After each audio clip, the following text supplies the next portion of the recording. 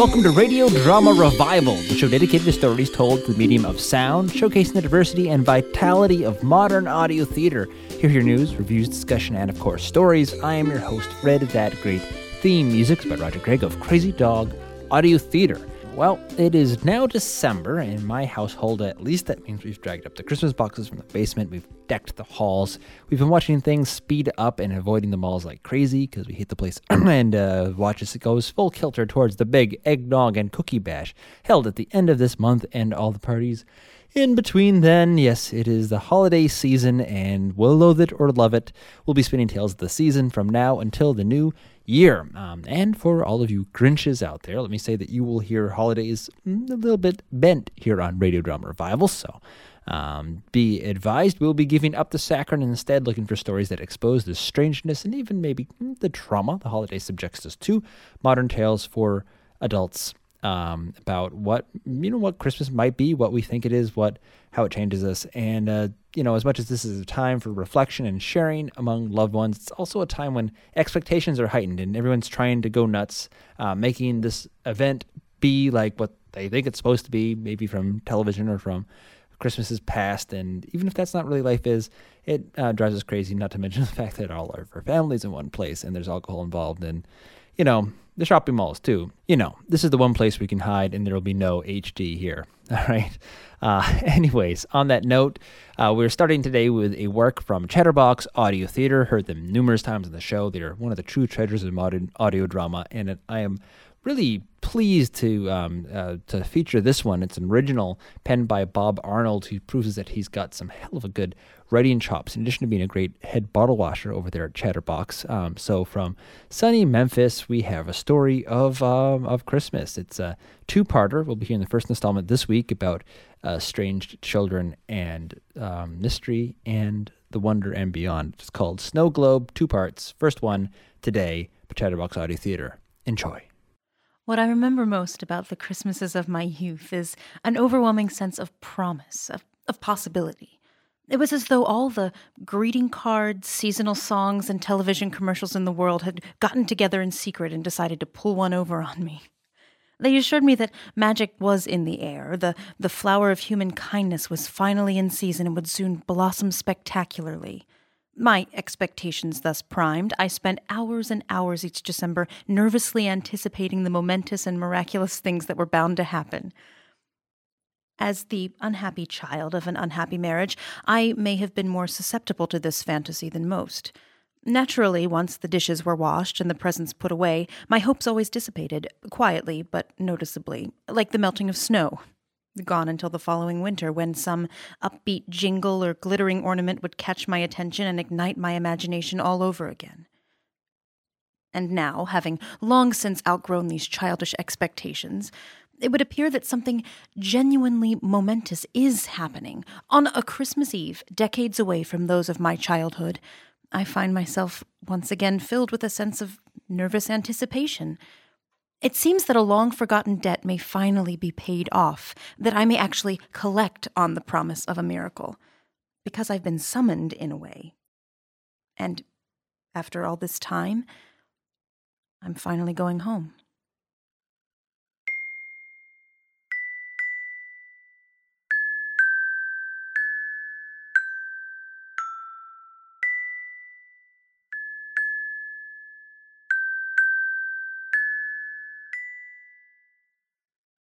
Chatterbox Audio Theater presents Snow Globe, an original production written by Robert Arnold. Act 1.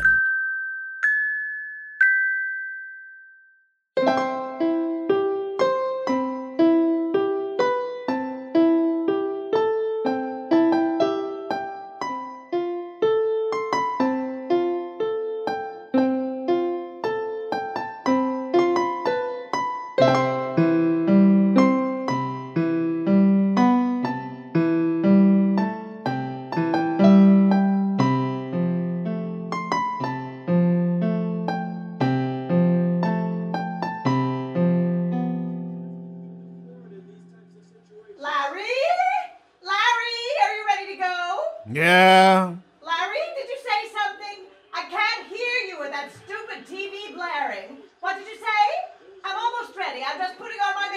I said yeah! Yeah?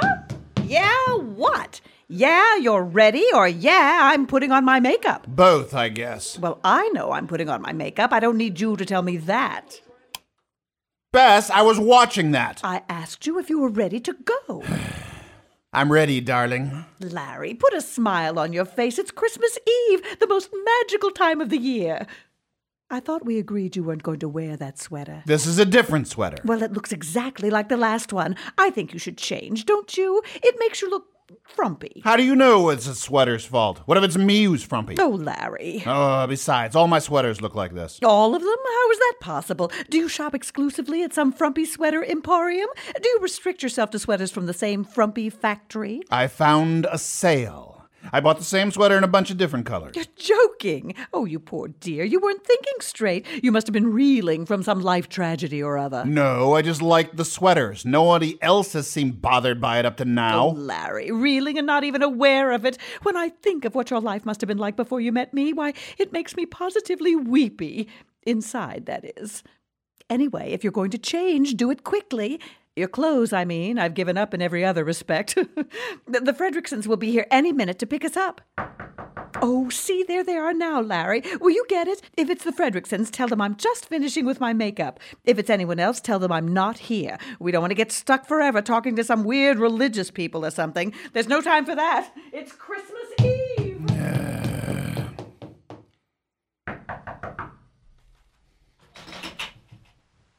Can I help you? Yes. Hello. I'm sorry. Maybe we have the wrong house. We were looking for Elizabeth Wexler. Larry, who is it? Is it the Fredricksons? Mrs. Wexler isn't here. I'd hate to hear it when she is. Will you tell Mrs. Wexler that we'd like to speak to her, please? Are you the Fredricksons? No.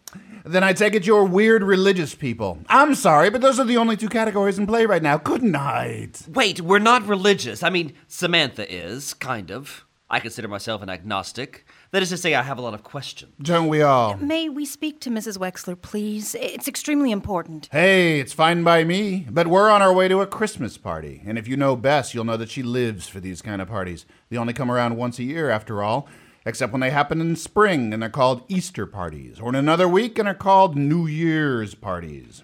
Right. So would you mind terribly And if then, of course, all the old biddies throw birthday parties for themselves, too. Which is not fair, if you ask me. Since they've had so many replacement parts, it's impossible to give a single date of birth for any one of them anymore. Oh, and then there are the anniversary parties, which, as you can imagine, are a real hoot. Please.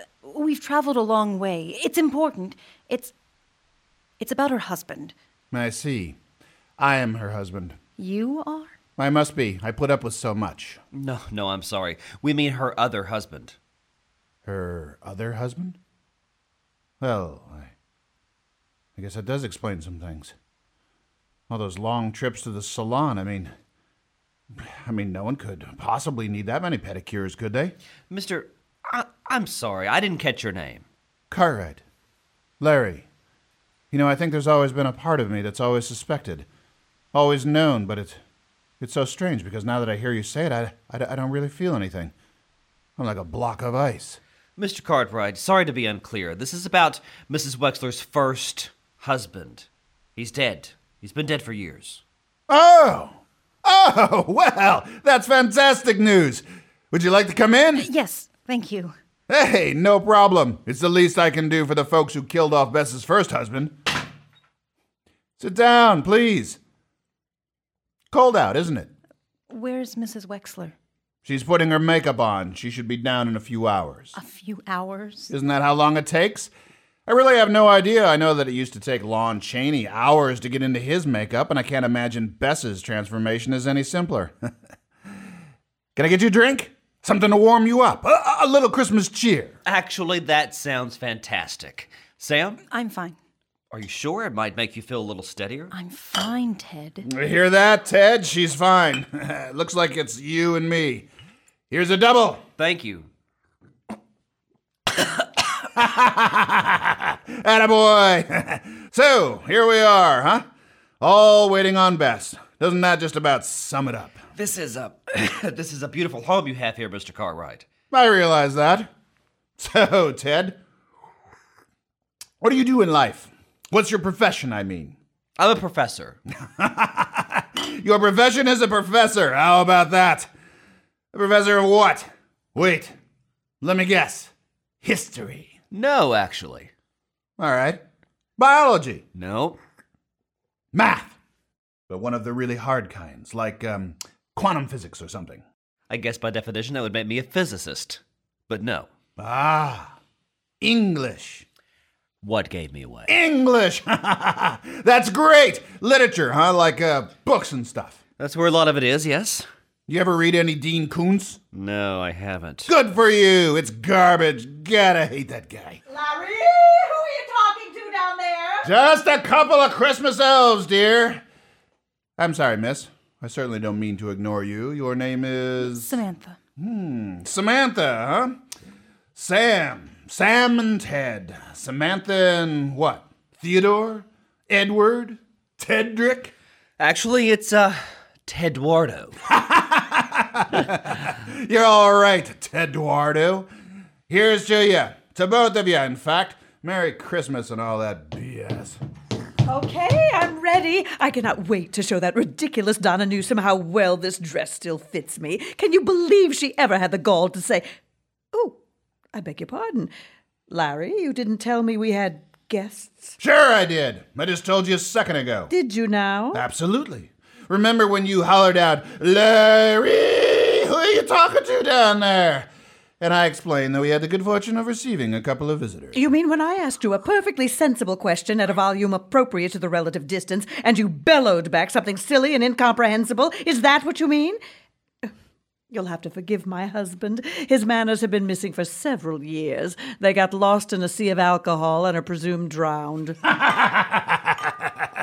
At any rate, I certainly don't mean to be rude myself, but as you can see, we were just on our way out the door and... Mother? Excuse me? Mother, it's me. It's Samantha. Larry, who is this person? Well, as I understand it, her name is Samantha.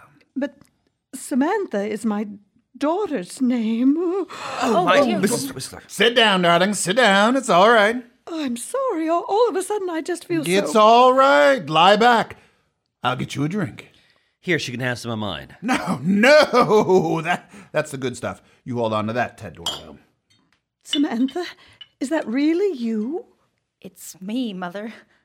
Don't you recognize me? Yes. Oh, yes. A mother always knows her children. What a surprise to see you, dear. Here you go, love. Bottoms up. Oh, yes, that's better. Oh, I'm feeling better. Now then, you'll forgive me for being a little overwhelmed, Samantha, but I simply wasn't expecting to see you after so long. To what do we owe the pleasure? Mother, I have something I want to talk to you about. I don't know if it's important or not, but it seems like it may be. It's kind of a strange story, Mrs. Wexler. I'm so sorry, but who are you? Not some long-lost son, I hope, some vagrant child I've forgotten I birthed? If so, I beg you to consider coming back another time. One prodigal per day is my absolute limit.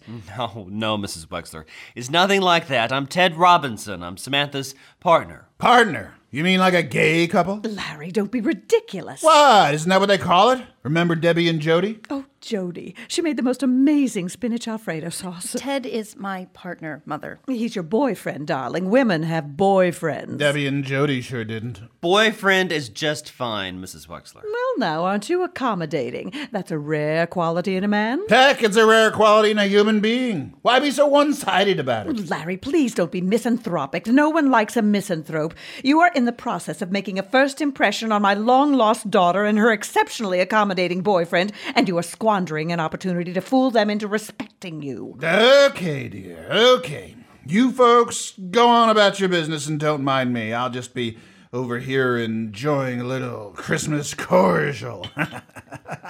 Ted, will you hand me my purse? Mother, I know this is all very sudden, and I apologize. I came because I wanted to show you something. Here, look at this. Why, it's a little snow globe. Samantha, dear, I appreciate the gesture, but I've been very particular about this house. I will not have it filled up with kitsch. I'm not giving it to you. I just want you to look at it. Oh, of course. Well, how lovely. What do you see? I see some little people who appear to be underwater and a clump of extremely glittery snow. Mother, please. What? It's an honest answer. Is this a test of some kind? Am I receiving a grade? For God's sake. Look at the people in the snow globe, Mrs. Wexler. Look at what they're doing. All right. Well, let me see. It appears as though they're caroling. I imagine that would be somewhat difficult underwater, but they seem to be making the best of the situation. But not all of them are caroling, are they? Well, no. There's a little girl in a red coat with an older man, presumably her father or her kidnapper. The two of them are holding hands and listening to the carols. Right. And what does that mean to you? To me, dear? Not the slightest thing. Mother, I know this is going to sound strange, but hear me out, okay? Because I'm being serious. That girl in the red coat, that's me. Samantha, darling, are you speaking to me in metaphors? I find metaphors excruciatingly unhelpful. How would you feel if I told you that your current intentions are like a foreign language to me, and that you've lost me like an inept Boy Scout? It's a colorful way of speaking, I'll admit, but far too roundabout for my tastes. Not that it matters, but technically both of those examples were similes. Watch yourself, Ted. Watch yourself. It's not a metaphor, Mother. That girl in the red coat, that's me, and the man holding my hand is Dad. I'm sorry, darling. I don't know what you mean. I don't know exactly either. But listen, Ted and I were out the other day shopping, for Christmas. After we've bought for everyone else, we like to go shopping together and pick out one gift for ourselves. Bess and I do that too, only she leaves me at home. We went into an antique store, a flea market, really, and I just happened to pick up this snow globe, and the memory just came flooding back. When I was little, maybe 7 or 8, Dad took me out Christmas shopping. We went to the malls and all over downtown. We had dinner together at a restaurant with a striped awning. Dad let me order for myself, said I could have whatever I wanted. On the way home, we stopped in the street to listen to a group of carolers. It was early, but it had already gotten dark. It was cold out and just barely snowing, and the lights were everywhere, and the singing was so beautiful, and I looked up at some point, and Dad was crying. I asked him what was wrong, and he said it was nothing, but I could tell that he was moved. And he put his arm around me, and we just stood there for a long time, listening, together. Samantha, darling, it's a beautiful story. It really is. But we both know that your father never would have done anything like that. But don't you see, Mother? That's why I remember it. It was so out of character for him. It's one of the only times I can think of when he wasn't fighting with you or yelling or drinking or just plain gone. It was the one night, just a couple of hours, when the two of us were together and at peace. And we were really genuinely happy. I had forgotten. I don't know how. Too many bad memories piled on top, I guess. But as soon as I picked up this snow globe, here it came. All of a sudden, I remembered the whole thing as vividly as if it had just happened. Well, all right, if you say so, Samantha. If it's true, then I'm happy for you. But you still haven't told me why you came all this way. We asked the woman at the antique store about the snow globe. Well, she couldn't tell us anything. I have no idea anymore where it came from. Said it had been sitting on that shelf for years, so Ted turns it over and... And? Well, Mrs. Wexler, on the bottom, on the underside of the base, is a sticker with the manufacturer's logo. See, right there. Winterland Memories. Right, Winterland Memories. And that's it. No location, no year, nothing, just the name. So we bought the globe. It was $1.50 and took it home, and we started doing some research, and it turns out that the world headquarters for Winterland Memories is here. Right here in town. I'm not sure I understand. Like I said, I'm not sure I do either. But, Mother, listen. Finding this snow globe in a store 800 miles away, seeing a scene I recognize from my own childhood, and finding a name that leads me back here for the first time in 15 years, I think it's a message. I think that somehow Dad is trying to tell me something. Samantha, for heaven's sake, your father is dead. He's been that way for years, and I'm fairly certain it's permanent. Which, if I may repeat myself, comes as a serious relief to me. Oh, Larry, I'm sorry, darling. I'm sorry we've never really talked about him. You know I hate delving into past mistakes. I know, dear. We've got to save our energy for the mistakes of the present, isn't that right? But, Mother, are you sure he's dead? I mean, are you absolutely 100% sure? Of course I am, Samantha. I got a very nice letter from a hospital in New Mexico. It wasn't exactly ambiguous. Sometimes people make mistakes, Mrs. Wexler. That would be a fairly egregious one, if you ask me. I suppose there's some chance that a lifetime of drunkenness had no adverse effects on his liver, and that he faked his death in order to escape from the absolute dearth of people with any interest in him whatsoever. In that case, I picture him living a quiet but fulfilling life as a meat packer in some charming little border town somewhere. Was there a funeral?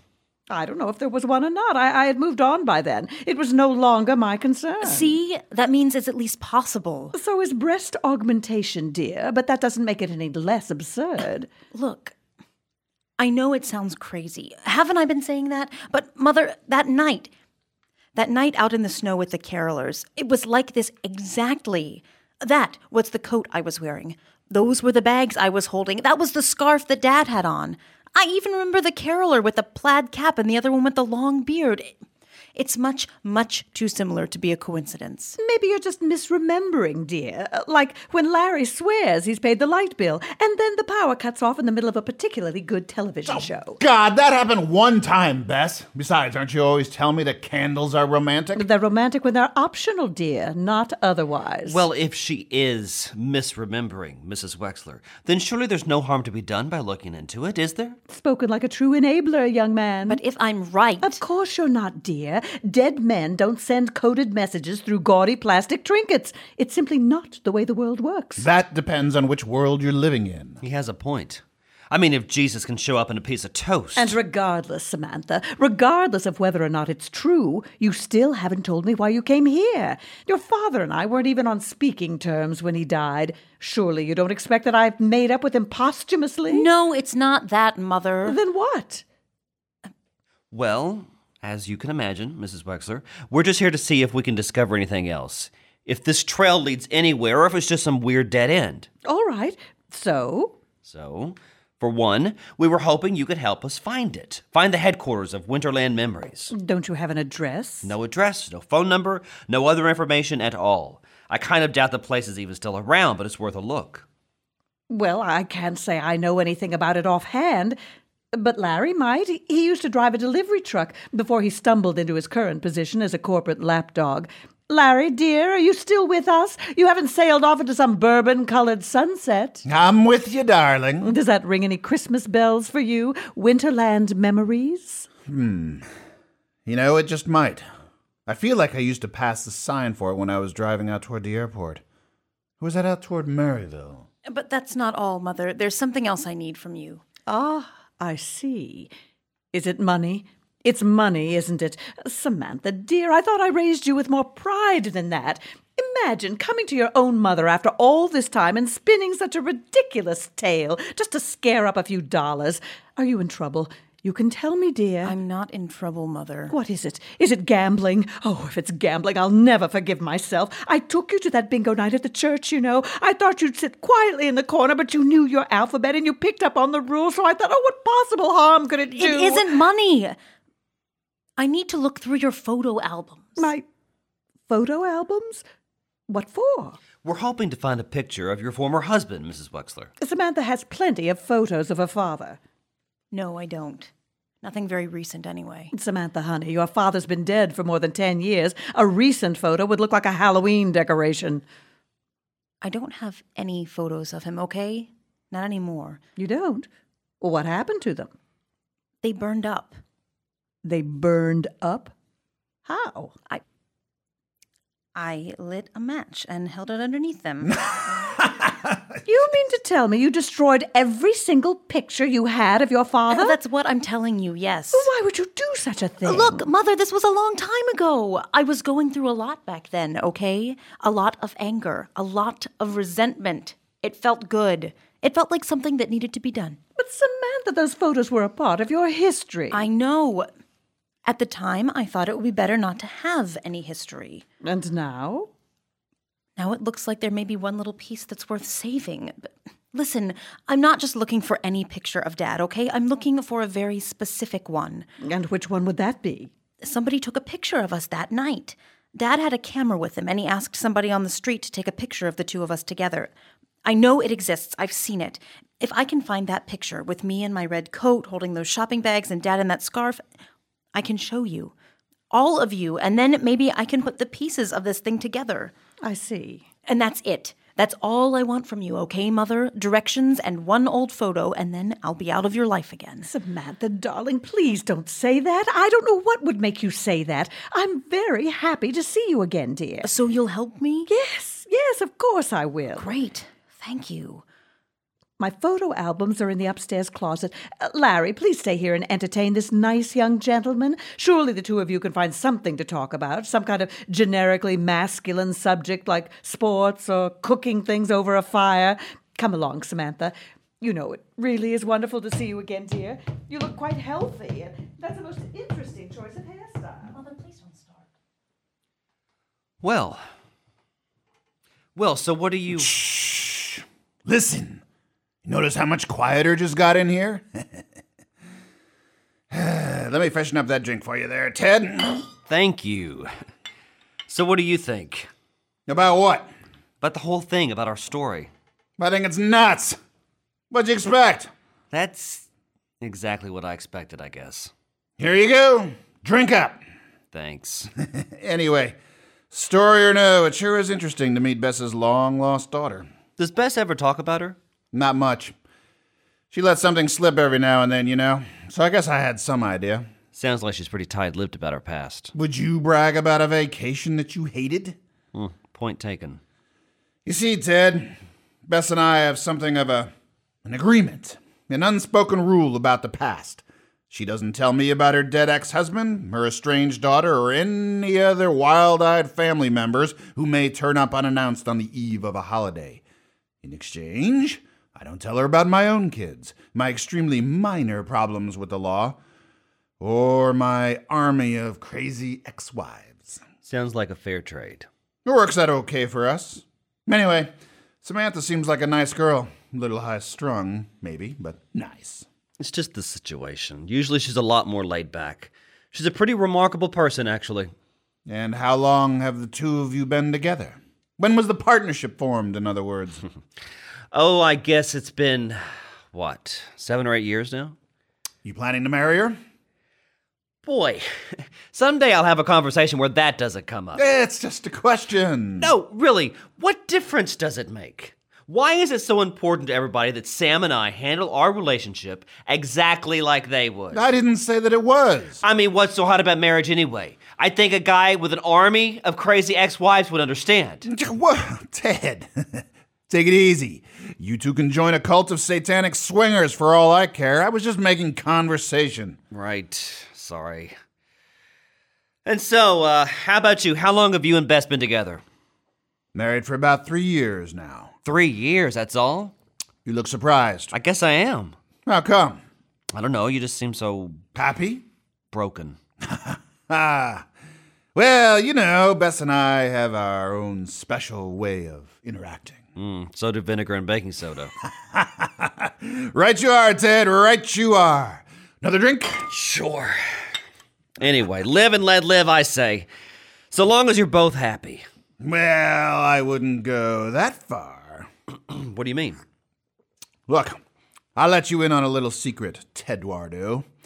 For me, it's all about the timing. See, marriage is like, well, let's say it's like a carousel. You have to know when to hop on, and you've got to know when to hop off. Sometimes you end up on a pony, sometimes a tigress. That's right. And either way, if you stay on for too long, you're going to make yourself sick. How often do you recommend hopping off the carousel, Larry? Oh, about every 3 years or so. Larry, Hey, Ted, come on. Why the long face? It's Christmas Eve, remember? Have another drink. Larry, listen, I'm afraid I may have said something that made you... Ted, relax. My life's got nothing to do with you, okay? Nothing. It's just that every now and again, once the shine's worn off and the bank accounts are all merged, a man's got to find some reason to drive off into the night and get himself lost. Sometimes for good. Larry, I can't imagine you would do something like that to Bess or to anyone. You can't? Come on, Ted. A man just doesn't luck into an army of crazy ex-wives. He's got to earn them. See what I mean? Larry, I wish you wouldn't. Oh, look. Don't you worry about a thing, Ted. Tonight is all about peace on earth and goodwill toward men. In fact, Hey. What? What is it? Hey. Hang on a minute. I got it. Bess! Bess! I got it! My God, Larry, what are you bellowing about now? Are you passing another kidney stone? Are you giving birth? I just remembered where it is. The place. Winterland Memories. You did? Where? Ha! Okay. So back when I was a driver, there was this gentleman's club way out on Sycamore, right? Just past the train tracks. They had 2 girls out there named Holly and Ivy. And every year they do a Christmas show together. So one night, me and my buddies were on our way to the show, and I remember we saw that sign because we started joking about how we were going to make our own really special Winterland Memories that year. Good Lord, Larry. Once again, you've managed to take something pure and holy and submerge it in your own private cesspool. Sycamore just past the train tracks. I know exactly where that is. Thank you. No problem. And hey, if you run into Holly or Ivy, you tell those girls I miss them. They put on one heck of a show. Sam, if you know where that is, then maybe we can go by there in the morning.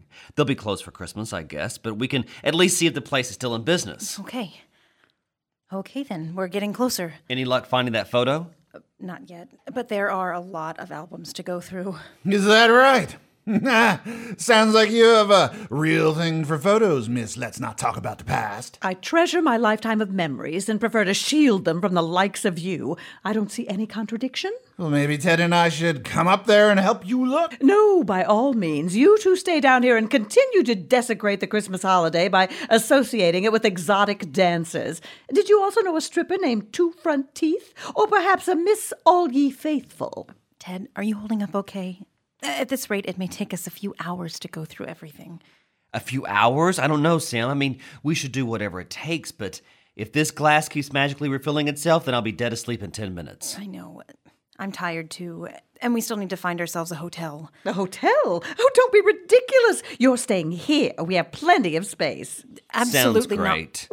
Wonderful. It's settled then. Larry, you and young Ted can be in charge of fixing up one of the guest bedrooms. Samantha, you come back upstairs with me, dear. The two of us still have an awful lot to sort through.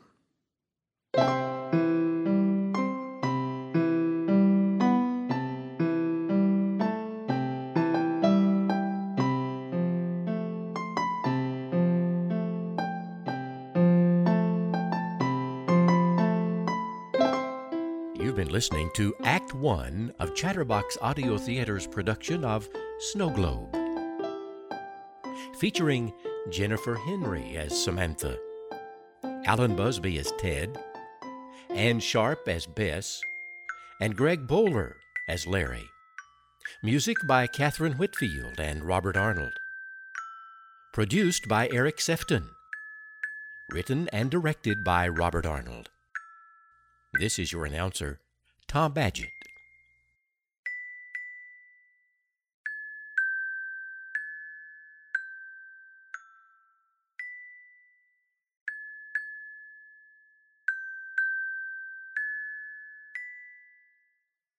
Chatterbox Audio Theater is a nonprofit, web-based community theater that advances the exchange of ideas by channeling creativity and artistic collaboration into recorded audio works that enlighten, entertain, and inspire.